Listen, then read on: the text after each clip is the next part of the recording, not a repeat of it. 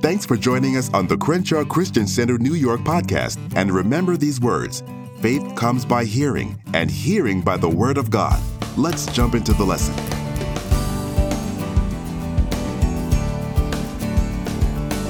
Again, tonight I have a lot to cover, and I want to try to get as much of it done as I can. So I'm not going to do a whole lot of review. This will be one of those series that we don't do a lot of review, so we can just keep moving forward. Does everybody agree with that? Yes. Okay, great. So the last time we were together, we ended up talking a little bit about the Apostle Paul and how I had said earlier that he was an apostle, but he had a special apostolic office. So he was not the same as the 12 ordinary men that we've been talking about, who were also apostles, and we talked about that, but his was a little bit different. He was an apostle to the Gentiles, and we didn't spend a whole lot of time, and I'm not going to spend a whole lot of time talking about Paul, because we really want to zone in on those 12 ordinary men, not so much Paul, but I want you to understand the difference, meaning we have a tendency in modern day times to use words very loosely. You know, for instance, people will sit up and say, "Oh, I just love that perfume." Oh, and then they'll go home and tell their children, "Oh, I just love you." Now, do you love the perfume or do you love your children? Is the word, we use the term a little too loosely. I would like to think you love your children. Maybe you appreciate the perfume or you enjoy the perfume, but you don't really love it. So we tend to just kind of do that a lot, where we just loosey-goosey with our words. And when it comes to being an apostle, we're that way too. We have some people, because we do live in a time where there's a lot of self-appointments. We have a lot of people who self-appoint themselves prophets and prophetesses and apostles and bishops and all these wonderful titles. And I just want us, for the purpose, I would like for us to always do it, but especially for the purpose of this study, I want us to be clear on the fact that Paul was a different type of apostle than the 12 ordinary men. So turn with me to 1 Corinthians, the 15th chapter. This is exactly where we left off. And we're going to look at verses 7 through 10.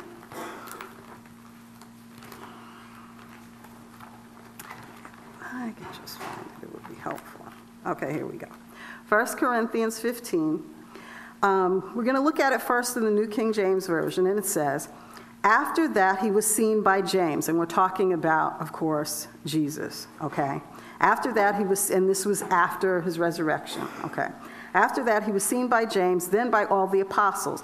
Then last of all, he was seen by me also, as by one born out of due time. Now, he's talking, Paul is the one who's writing this, okay? All right. Verse 9, "For I am the least of the apostles, who am not worthy to be called an apostle, because I persecuted the church of God. And by the grace of God, I am what I am. And his grace toward me was not in vain, but I labored more abundantly than they all. Yet not I, but the grace of God which was with me." If we look at it in the Message, it says, "The first thing I did was place before you what was placed so emphatically before me, that the Messiah died for our sins, exactly as Scripture tells it, that he was buried, that he was raised from death on the third day, again exactly as Scripture says, that he presented himself alive to Peter, then to his closest followers, and later to more than 500 of his followers, all at the same time, most of them still around, although a few have since died. That he then spent time with James and the rest of those he commissioned to represent him, and that he finally presented himself alive to me. It was fitting that I bring up the rear. I don't deserve to be included in that inner circle, as you well know, having spent all those early years trying my best to stamp God's church right out of existence. But because God was so gracious, so very generous, here I am. And I'm not about to let his grace go to waste. Haven't I worked hard trying to do more than any of the others? Even then, my work didn't amount to all that much. It was God giving me the work to do, God giving me the energy to do it. So whenever you heard it from me or from those others, it's all the same. We spoke God's truth, and you entrusted your lives. Now, I think something that's interesting here is that Paul was not one of these people who was all puffed up and all about himself. As a matter of fact, he looked at himself more as feeling like, I'm not even up to the level of those 12 initial apostles. So I need to really make sure I am really paying attention, and I really work hard, and I really do my best. And when you really stop to think about it, even in reading that passage of scripture, you can see he did not leave out the details. He wanted to make sure that everything in other words, he tried to make, when you hear the expression, make sure you dot every I and cross every T, that seemed to be the personality or the persona that he took on, simply because he really felt like, oh my goodness, look at what God has done in even allowing me to have this special appointment. I am really going to make sure, because look at the mess that I was before. Now you see, the thing that I think is so wonderful with scripture is we can always look at something and can always put ourselves in that. Every single one of us that is a believer now, we had a life before we accepted Jesus. And you know what? It probably, I don't know, maybe you were always wonderful people, and that's great, and you never did anything wrong, and that's wonderful too. But the point is, you might have not dotted every I and crossed every T. You might have done some things that weren't so wonderful. The great news is God still loved you. He forgave you. He put all that mess in the sea of forgetfulness. But don't you think we should at least try to make sure, as his representatives, that we're doing our best, that we kind of take on that attitude like Paul and say, you know what? Look at what you did. You loved me so much that you changed my life. I can at least make sure that I am representing your kingdom well. It's one of those things. So I appreciate that about Paul. And I think all of us can learn something from that. The thing that, yes.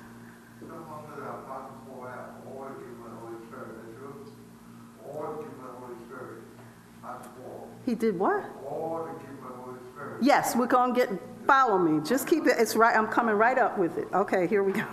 All right. What he was saying was, isn't it true that the Apostle Paul had, like all the gifts of the Holy Spirit? In other words, he had everything the apostles had. Every single thing that was given to those 12 ordinary men was given to the Apostle Paul. He did not lack any of it. As a matter of fact, he spoke with the same authority and was given the same ability as the 12.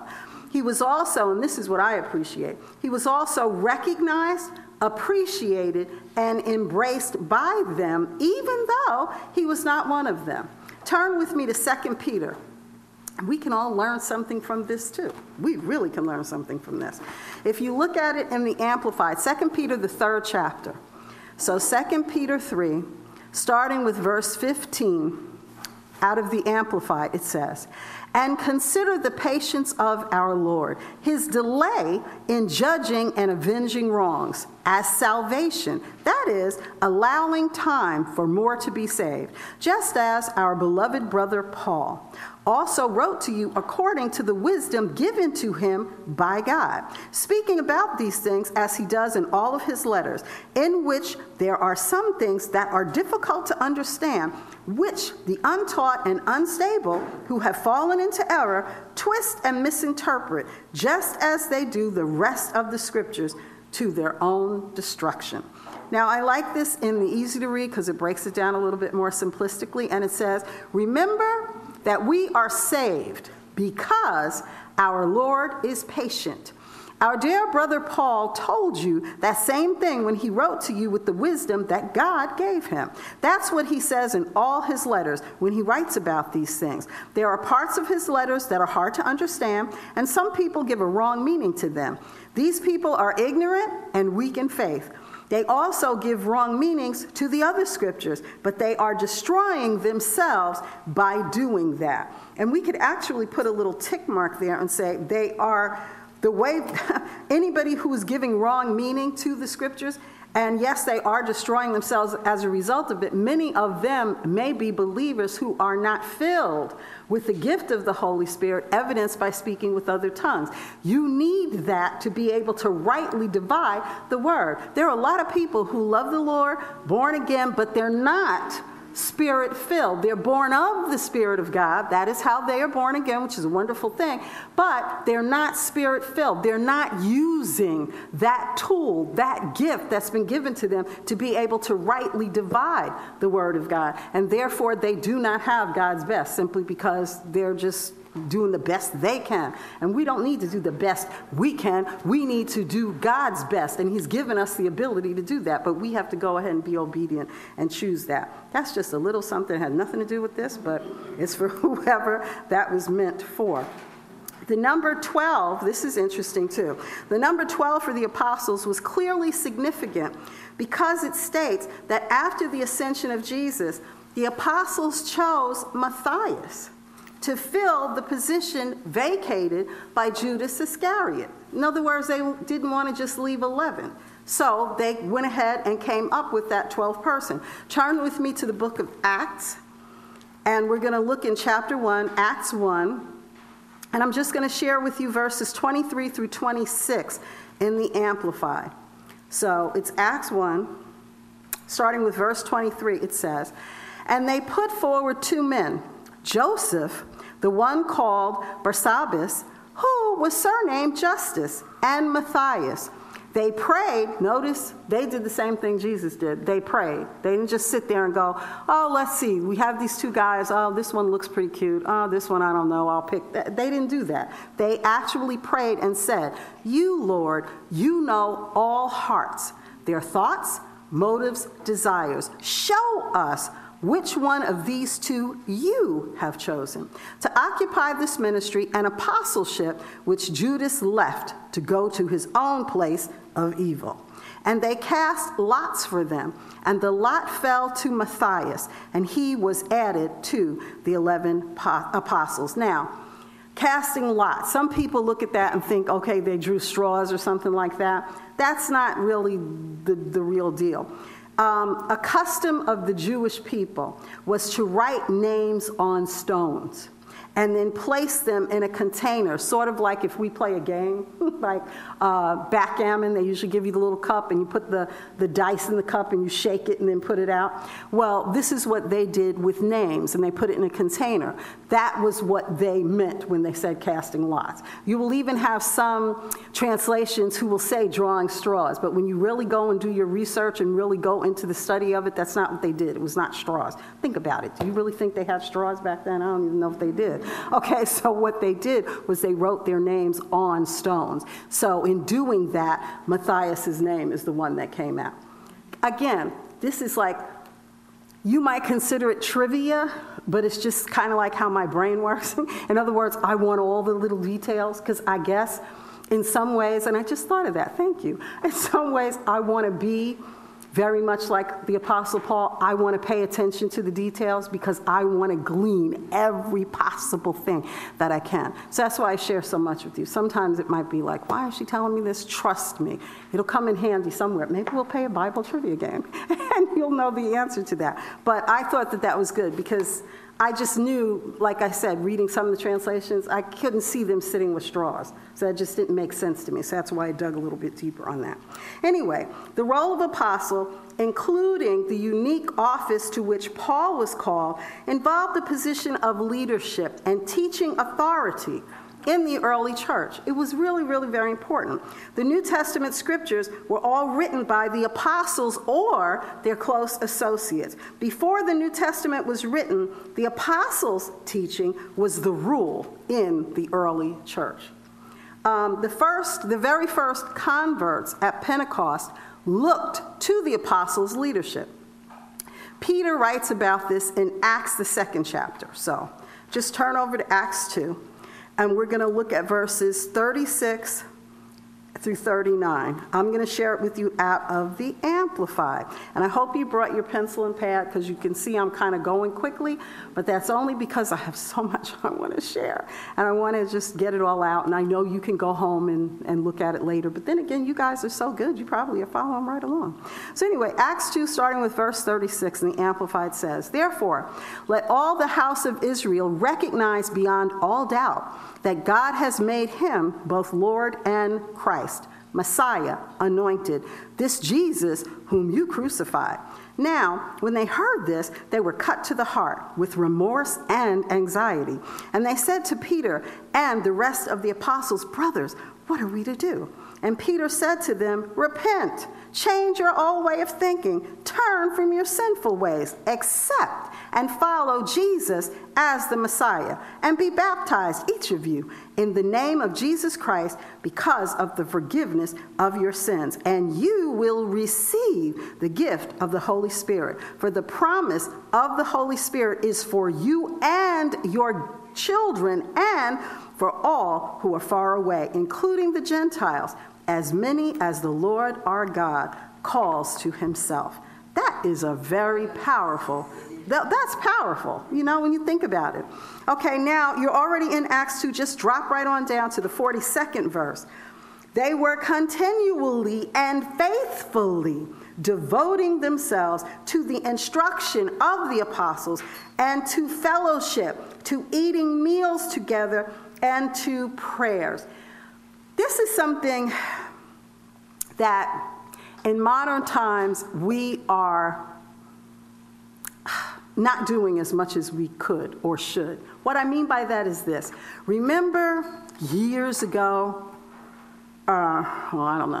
years ago, when it was like a two-parent home, and the children would come from school. I'm not talking about when they had latchkey kids. Maybe it's probably back as late as the 50s or early as the 50s, where children came home, everybody sat down at the dinner table together, and they had a conversation, and they went over what happened during the day. That's called, they ate dinner, but it was fellowship. The more we progress in time, we're to a point now where we have technology. I do appreciate technology, okay? My phone is important to me. I have a lot of information in here. However, it does not keep me from sitting down. And if I go out to dinner, I'm not on my phone. When I go out to dinner, I am having fellowship with whomever I'm going to dinner with. That is extremely important. You see, the enemy is going to come at us all kinds of ways. It is not always so blatantly clear. For us as believers, fellowship is so critical. When you sit and you have the opportunity to talk to your brothers and sisters in Christ more than, "Hi, how are you?" that you see them on Sunday, you see them at Bible study, and then you're running to go wherever you got to go to get home, which is understandable. But when you sit and have a conversation with them, that's why Daughters of the King is so special to me. And it's such a precious time, because ladies come together and we sit and we share what's on our hearts. We talk to one another. Iron does sharpen iron. We can then sit and share different things that we have learned, and we help each other. That's what fellowship is supposed to be about. Why do you think, for one, maybe you don't know this, and this is not in this lesson, but I guess you need to know. Why do you think I purpose in my heart and work so hard for the events here? Do you really think it's because I have nothing else to do with my time and I just want to fill it up with just some more work? Do you really think that? Do you think it's sometimes just for the actual venue or the event? It's not. It's for the fellowship. So many things that I learned in my Christian walk with the Lord came from other brothers and sisters in Christ that I fellowshipped with, and they shared something during that time of fellowship that totally changed my life. Those are those golden nuggets. We get that when we get together and we fellowship. I see, and I see in my spirit how November 30th is going to be. I see the joy in the people's eyes, in their hearts. It's going to make a difference. It's going to be significant. Not because we're just going to go there and eat and we're going to get up to dance and all the rest of that. It's the fellowship. It's being able to come together and being able to say, yes, we love the Lord. We can have fun. We can enjoy ourselves. But the key is we can be with one another, and we can do this. We need to do more of that. It's lacking, and it's something that we have the power to make a mid-course correction and change it. So I encourage you to do that. Don't just wait for Christmas, or don't just wait till Thanksgiving to have everybody come over. You can sit down over a cup of $1 McDonald's coffee and have fellowship. Or you can sit there and have nothing, but you fellowship with one another. That is something that's very important. Again, I don't know who that was for, but praise the Lord. So anyway, it tells us right here that that is something that they did. And I think that that is extremely important. And you're going to see later on where we actually see that Jesus also did that with them. So obviously, it was important. Now, these 12 ordinary men, the apostles, were given supernatural power to work signs and wonders. Look at Matthew's Gospel, the 10th chapter. And all of these scriptures I'm going to give to you out of the New King James Version, so it'll be real easy. This is Matthew 10, verse 1. And it says, "And when he had called his 12 disciples to him, he gave them power over unclean spirits to cast them out and to heal all kinds of sickness and all kinds of disease." Now, look over at Mark's Gospel, the 6th chapter, and we're going to look at verse 7. Mark 6, verse 7. "And he called the 12 to himself, and he began to send them out 2 by 2, and gave them power over unclean spirits." Now, if we look at, you're already there, just drop down to the 13th verse, and it says, "And they cast out many demons, and anointed with oil many who were sick, and healed them." Now, look at Luke. Go to Luke's Gospel, the 9th chapter, and we're going to look at verses 1 and 2. And all of this, again, is out of the New King James Version. And it says, "Then he called his 12 disciples together and gave them power and authority over all demons and to cure diseases. He sent them to preach the kingdom of God and to heal the sick. Those signs bore witness to the truth of the gospel, which the apostles received from Christ. They introduced what they received on his behalf to the world, just like he tells us we are supposed to do. We're supposed to share the good news of Jesus to the world. He didn't allow us to just become saved and we're supposed to keep it to ourselves like the best kept secret ever. We're supposed to share it. Somebody shared it with you. I mean, so look at it that way. Turn with me to 2 Corinthians. Well, actually, you know what? Before you do 2 Corinthians, because this goes back to something else, go to Acts 2. Acts, the book of Acts, the 2nd chapter. And again, I'm going to share this out of the New King James Version. And we're going to look at verses 3 and 4. So this is Acts 2, starting with verse 3. Because this goes back again to these 12 ordinary men. Then there appeared to them divided tongues as of fire, and one sat upon each of them. And they were all filled with the Holy Spirit and began to speak with other tongues as the Spirit gave them utterance. Now, we all know these verses of Scripture. We hear it all the time. But I don't think we always recognize the importance of it. Now, you're in Acts. Just flip over really quickly to the 5th chapter. And we're going to look at verse 12. Acts 5, verse 12. "And through the hands of the apostles, many signs and wonders were done among the people. And they were all with one accord in Solomon's porch." Again, what I like about this is it shows us that the apostles worked together as a team.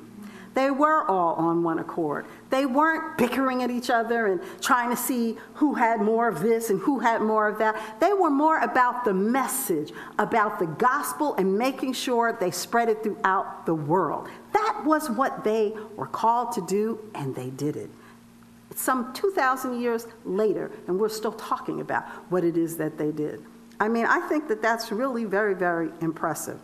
So all of these signs bore witness to the truth of the gospel, which they have received from Christ. They introduced what they received on his behalf, and that's obvious. Go to 2 Corinthians, and we're going to look at the 12th chapter and the 12th verse. 2 Corinthians 12, verse 12 says, "The signs that indicate a genuine apostle." I like that. I have to pause and say that. Because remember how I told you we're living in a time where people self-appoint themselves to all kinds of things. Anyway, so they're talking about a genuine apostle, not a self-appointed one, were performed among you fully and most patiently, signs and wonders and miracles. Now go to Hebrews, the 2nd chapter, and we're going to look at verses 3 and 4. And I'm going to share this out of the Amplified. Hebrews 2, verses 3 and 4. And it says, "How will we escape the penalty if we ignore such a great salvation, the gospel, the new covenant? For it was spoken at first by the Lord, and it was confirmed to us and proved authentic by those who personally heard him speak," meaning Jesus. "And besides this evidence, God also testifying with them, confirming the message of salvation, both by signs and wonders and by various miracles carried out by Jesus and the apostles, and by granting to believers the gifts of the Holy Spirit according to his own will." It becomes quite clear, crystal clear, that the role of these 12 ordinary men was a pivotal, foundational role. I mean, none of us would be sitting here as believers today had they not done what they did. In a true sense, they are the foundation of the Christian church, with one key component. Turn with me to Ephesians. This is the key. Ephesians, the 2nd chapter, and we're going to look at verses 20 through 22. Ephesians 2, and starting with verse 20, and I'm going to share this with you out of the Amplified first, it says, "Having been built on the foundation of the apostles and prophets, with Christ Jesus himself as the chief cornerstone, and whom the whole structure is joined together, and it continues to increase, growing into a holy temple in the Lord, a sanctuary dedicated, set apart, and sacred to the presence of the Lord. In him and in fellowship," notice that word again, fellowship with one another, "you also are being built together into a dwelling place of God in the Spirit," which goes back to why at the end of every service we say, "Wherever you are, God is." Okay? All right. So if we look at this in the Message, it says, that's plain enough, isn't it? You're no longer wandering exiles. This kingdom of faith is now your home country. You're no longer strangers or outsiders. You belong here with as much right to the name Christian as anyone. God is building a home. He's using us all, irrespective of how we got here and what he is building. He uses the apostles and prophets for the foundation. He used them for the foundation. Now he's using you, fitting you in brick by brick, stone by stone, with Christ Jesus as the cornerstone that holds all the parts together. We see it taking shape day after day. A holy temple built by God, all of us built into it, a temple in which God is quite at home. That is beautiful. I trust, I really do, that you're gleaning something from this particular subject matter so far. These 12 ordinary men are fitting heroes and role models for us, despite their shortcomings. I find their flaws personally encouraging, because it reminds me that I only need to make myself available to be used by God and be obedient to his instruction. We should all be grateful for the office of the Holy Spirit, who will guide us and direct us to do even more than these 12 apostles. We simply have to believe the word of God, apply it to our lives, which is critical, and make ourselves available to be instruments for the Master's use. Turn with me to 1 Corinthians, the first chapter, and we're going to look at verses 26 and 29. 1 Corinthians 1, and we're going to look at verses 26 and 29.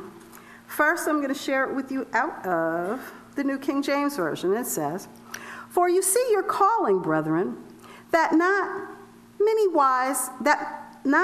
wise according to the flesh, not many mighty, not many noble are called. But God has chosen the foolish things of the world to put to shame the wise. And God has chosen the weak things of the world to put to shame the things which are mighty. And the base things of the world and the things which are despised God has chosen. And the things which are not, to bring to nothing the things that are, that no flesh should glory in his presence." Now, that's nice. But to be very frank, unless you're going to sit there and really break down every word, it's sort of almost a little bit like a tongue twister. So therefore, I'm going to share it with you next out of the Amplified, which gives us all the qualifiers. And it says, just look at your own calling. And I want you to listen to this, because this really applies to you, because so often we don't think of ourselves as being called. Sometimes we just think of the fivefold ministry. If you're called to that, you're called. Other than that, you're not. No. You are called to something. So I want you to listen. Just look at your own calling, believers. Not many of you were considered wise according to human standards. Oh, I love that. Not many powerful or influential, not many of high and noble birth. But God has selected for his purpose the foolish things of the world to shame the wise, revealing their ignorance. And God has selected for his purpose the weak things of the world to shame the things which are strong, revealing their frailty. God has selected for his purpose the insignificant, base things of the world and the things that are despised and treated with contempt, even the things that are nothing, so that he might reduce to nothing the things that are, so that no one may be able to boast in the presence of God. Oh, that is so powerful. The Message breaks it down even better. Take a good look, friends, at who you were when you got called into this life. I don't see many of the brightest and the best among you. Not many influential, not many from high society families. Isn't it obvious that God deliberately chose men and women that the culture overlooks and exploits and abuses, chose these nobodies to expose the hollow pretensions of the somebodies? That makes it quite clear that none of you can get by with blowing your own horn before God. I'm going to pause here. When you see people who are doing that, that ought to make you pause. Because if they're doing that, they're missing the whole entire message. And you will see people stand before you who are very good at doing that. It ought to make you pause. Back to the scriptures. Everything that we have, right thinking and right living, a clean slate and a fresh start, comes from God by the way of Jesus Christ. That's why we have the saying, if you're going to blow a horn, blow a trumpet for God. Oh, that was so, you have to forgive me. I get really excited over these things. Let's think about the ministry, and this is interesting too. I want us to think about the ministry of Jesus for a moment. Often, whenever we think of him, we see only the fact that he is our personal Lord and Savior. We consider only his sovereignty. I mean, we really do. However, it is important because we want to learn as much as we can. It's important to remember that Jesus walked the earth as the Son of Man as well. Which means what? It means he needed to eat real food, and his flesh grew tired sometimes, just like we do sometimes. He actually found that he needed to take naps. I mean, really. Okay, we don't talk about that much, but it's true. None of this was based upon his role as the Son of God, but rather the Son of Man. Now, I am always so grateful and find his love overwhelming when I think of all that Jesus sacrificed just for me. Amen. You need to know that no matter the plight of anyone else in the earth realm, he would have still stretched his arms and died just for you. Think about what Jesus gave up, becoming the Son of Man.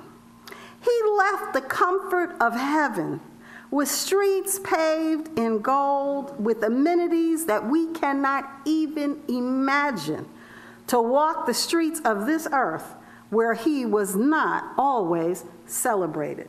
As a matter of fact, when Jesus began his public ministry, he was not readily accepted. He was considered extremely controversial. He began his ministry in his hometown of Nazareth. Ergo, why we say Jesus Christ of Nazareth, okay? People in his own community tried to kill him right after his first message in the local synagogue. Turn with me to Luke's Gospel, and we're going to read chapter 4, verses 13 through 30. This is Luke's Gospel, and you can turn to this if you have it. This would be good. Luke's Gospel 4, verses 13 through 30. I'm going to share it with you out of the Amplified because it's got, as we know, the qualifiers. So starting with verse 13, it says, when the devil had finished every temptation, because this, all right, to set this up, we already know, because we spent a lot of time on it, and the thoughts when we talked about the arena of the mind with Jesus actually being tempted. So this is at the conclusion of that. So he's already dealt with the enemy. He's been tempted in the wilderness, and this is what's setting up, okay? So verse 13 is telling us that when the devil had finished every temptation, he temporarily left him until a more opportune time. So now, starting with verse 14. Then Jesus went back to Galilee in the power of the Spirit, and the news about him spread through the entire region. And he began teaching in their synagogues and was praised and glorified and honored by all. So he came to Nazareth, where he had been brought up, and as was his custom, he entered the synagogue on the Sabbath and stood up to read. The scroll of the prophet Isaiah was handed to him.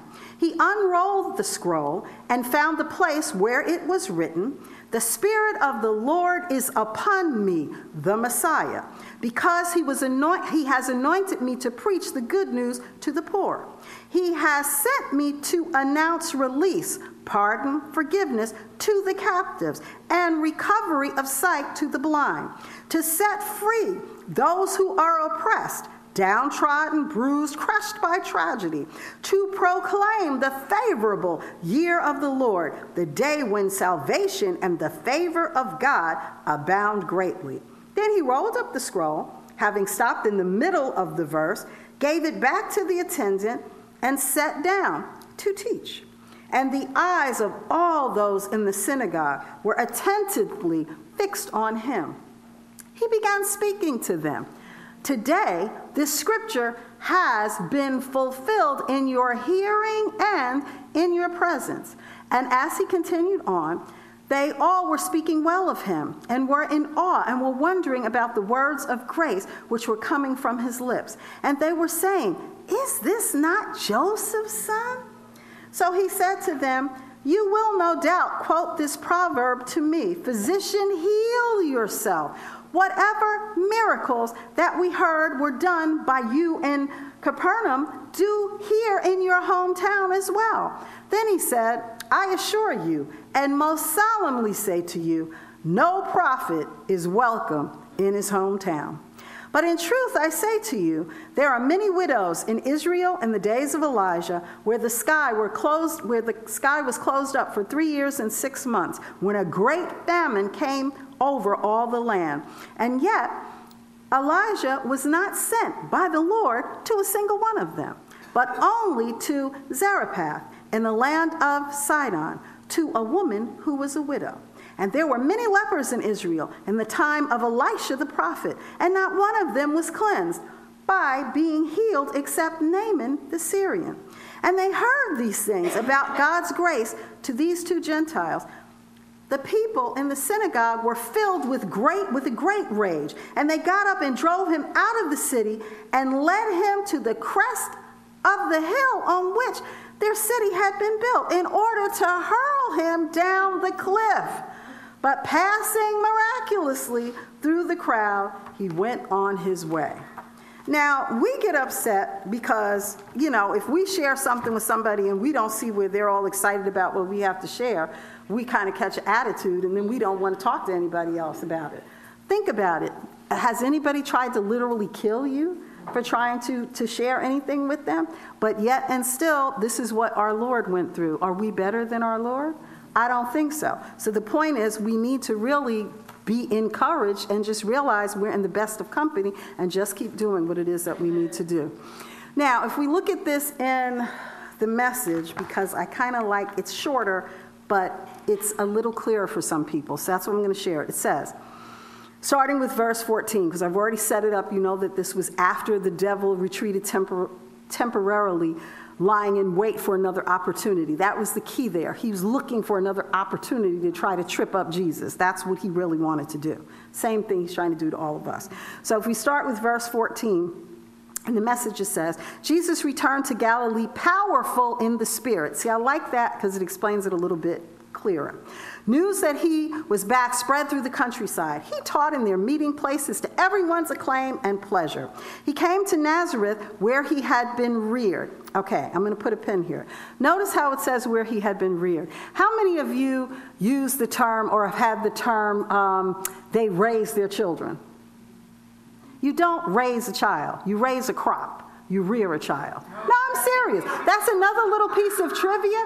But when I never thought about that, because I used to say that too. Well, I raise my children a certain way. I was like, no, we don't raise them. You can raise a tomato plant, but you rear a child. That's just another little tidbit. I like stuff like that. Anyway, so he came to Nazareth where he had been reared. As he always did on the Sabbath, he went to the meeting place. When he stood up to read, he was handed the scroll of the prophet Isaiah. Unrolling the scroll, he found the place where it was written, God's Spirit is on me. He's chosen me to preach the message of good news to the poor. Sent me to announce pardon to prisoners and recovery of sight to the blind, to set the burdened and battered free, to announce this is God's year to act. He rolled up the scroll, handed it back to the assistant, and sat down. Every eye in the place was on him, intent. Then he started in, you've just heard Scripture make history. It came true just now in this place. All who were there watching and listening were surprised at how well he spoke. But they also said, isn't this Joseph's son? The one we've known since he was a youngster? Okay, pausing here. People are going to say, isn't this so-and-so's daughter or so-and-so's son? Because, see, they might remember you when you were hanging out at the club, drinking a little Hennessy on the corner of the bar, and now you're trying to talk about Jesus is Lord. They remember that other thing. It's hard for them to understand what you're talking about now. Okay, picking up in verse 23. He answered, I suppose you're going to quote the proverb, Doctor, go heal yourself. Do here in your hometown what we heard you do in Capernaum. Well, let me tell you something. No prophet is ever welcomed in his hometown.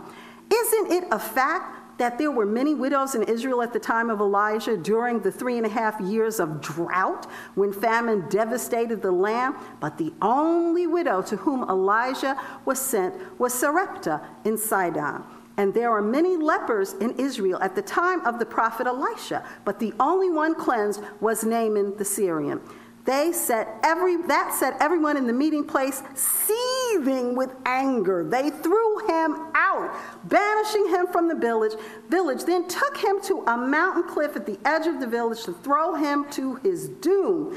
But I like this, he gave them the slip and was on his way. See, you have to read something that really makes it where you can really understand it. That's why the message is very important sometimes to do that with. So again, we are not better than our Lord and Savior.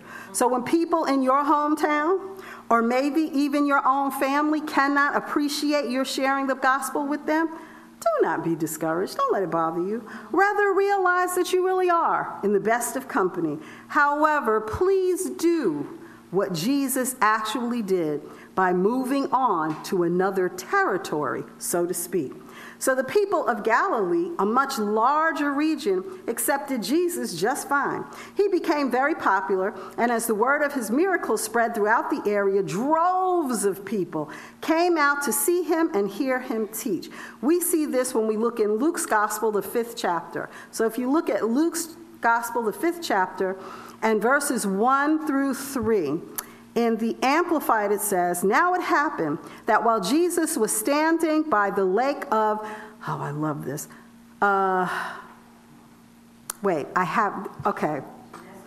Yes, Gennesaret. Here's the thing. Whenever I come with all these little funny names, I actually go, and you can't just go online and find out how to say it. You have to actually go to a biblical search to hear how they say it. But I have so many other it's like, whatever. So, Gennesaret, thank you. Sea of Galilee. It's really right by the Sea of Galilee, so they could have just said that, but whatever. They're being literal, so we're good with that. Okay, so now it happened that while Jesus was standing by the lake of Gennesaret, Sea of Galilee, with the people crowding all around him and listening to the word of God, that he saw 2 boats lying at the edge of the lake. But the fishermen had gotten out of them and were washing their nets. He got into one of the boats, which was Simon's, and asked him to put out a little distance from the shore. And he sat down and began teaching the crowds from the boat. Now that's interesting. If we look at it in the message, it says, once when he was standing on the shore of Lake Gennesaret, the crowd was pushing in on him to better hear the word of God. He noticed 2 boats tied up. The fishermen had just left them and were out scrubbing their nets. He climbed into the boat, that was Simon's, and asked him to put out a little from the shore. Sitting there, using the boat for a pulpit, he taught the crowd. That's really got to be something when people are clamoring that much and they're that thirsty to want to hear the word that you have to push away from the shore. I think that's great. Another important characteristic, and this is key, that we can learn from Jesus is that instead of trying to maximize his popularity, while he was going around teaching, under the guise of reaching more people with his message, he chose to emphasize the things that made his message controversial. In other words, in terms of modern times, if we were to look at it in today's times, he was not interested in how many likes he had on his Facebook page, or how many people friended his page, or followed him like all the social media outlets currently suggest. His message was more the key factor, as it should be for us today. Now again, social media has its place, but don't get caught up in the trappings of it, that you lose the message of who you are, to whose you are, and to what you're supposed to be about. Because your actions can diminish your message. So if you are spending hours clicking on all this social media stuff, seeing how many people like you and how many friends you think you have, some people you haven't seen in 40 years, they are not your friend. Friend is a covenant word. That's just somebody that remembered you and probably talked about you 40 years ago and talking about you behind your back now. Don't get caught up in all that. because it diminishes where you're spending time doing, and you got to watch yourself, because you may not realize you're spending more time doing that kind of stuff. And then if Jesus were to come into your room right then and say, how much time have you spent on scripture? You like, ooh. Okay, because you probably you didn't have time for that. I got tired. I was going to go to sleep. I was going to do it in the morning. All these excuses you come up with, but you had time to see how many people liked you and how many friends you have. Something to think about. Oh, my time is totally up. All right. Wow, I didn't even realize that. So, with that said, we will end right here and pick up next week. Our hope is that you received something that you could apply to your life and strengthen your faith. At Crenshaw Christian Center, New York, we believe that the Word of God is practical for everyday application. Feel free to stay in touch with us via social media, or you can give us a call at 212-749-9323. If you're in the New York area, you're welcome to join us at one of our services. Our Sunday morning service is at the New Yorker Hotel at 9:45 a.m. That's on 34th Street and 8th Avenue in New York City. Thanks again for listening, and remember, walk by faith, not by sight.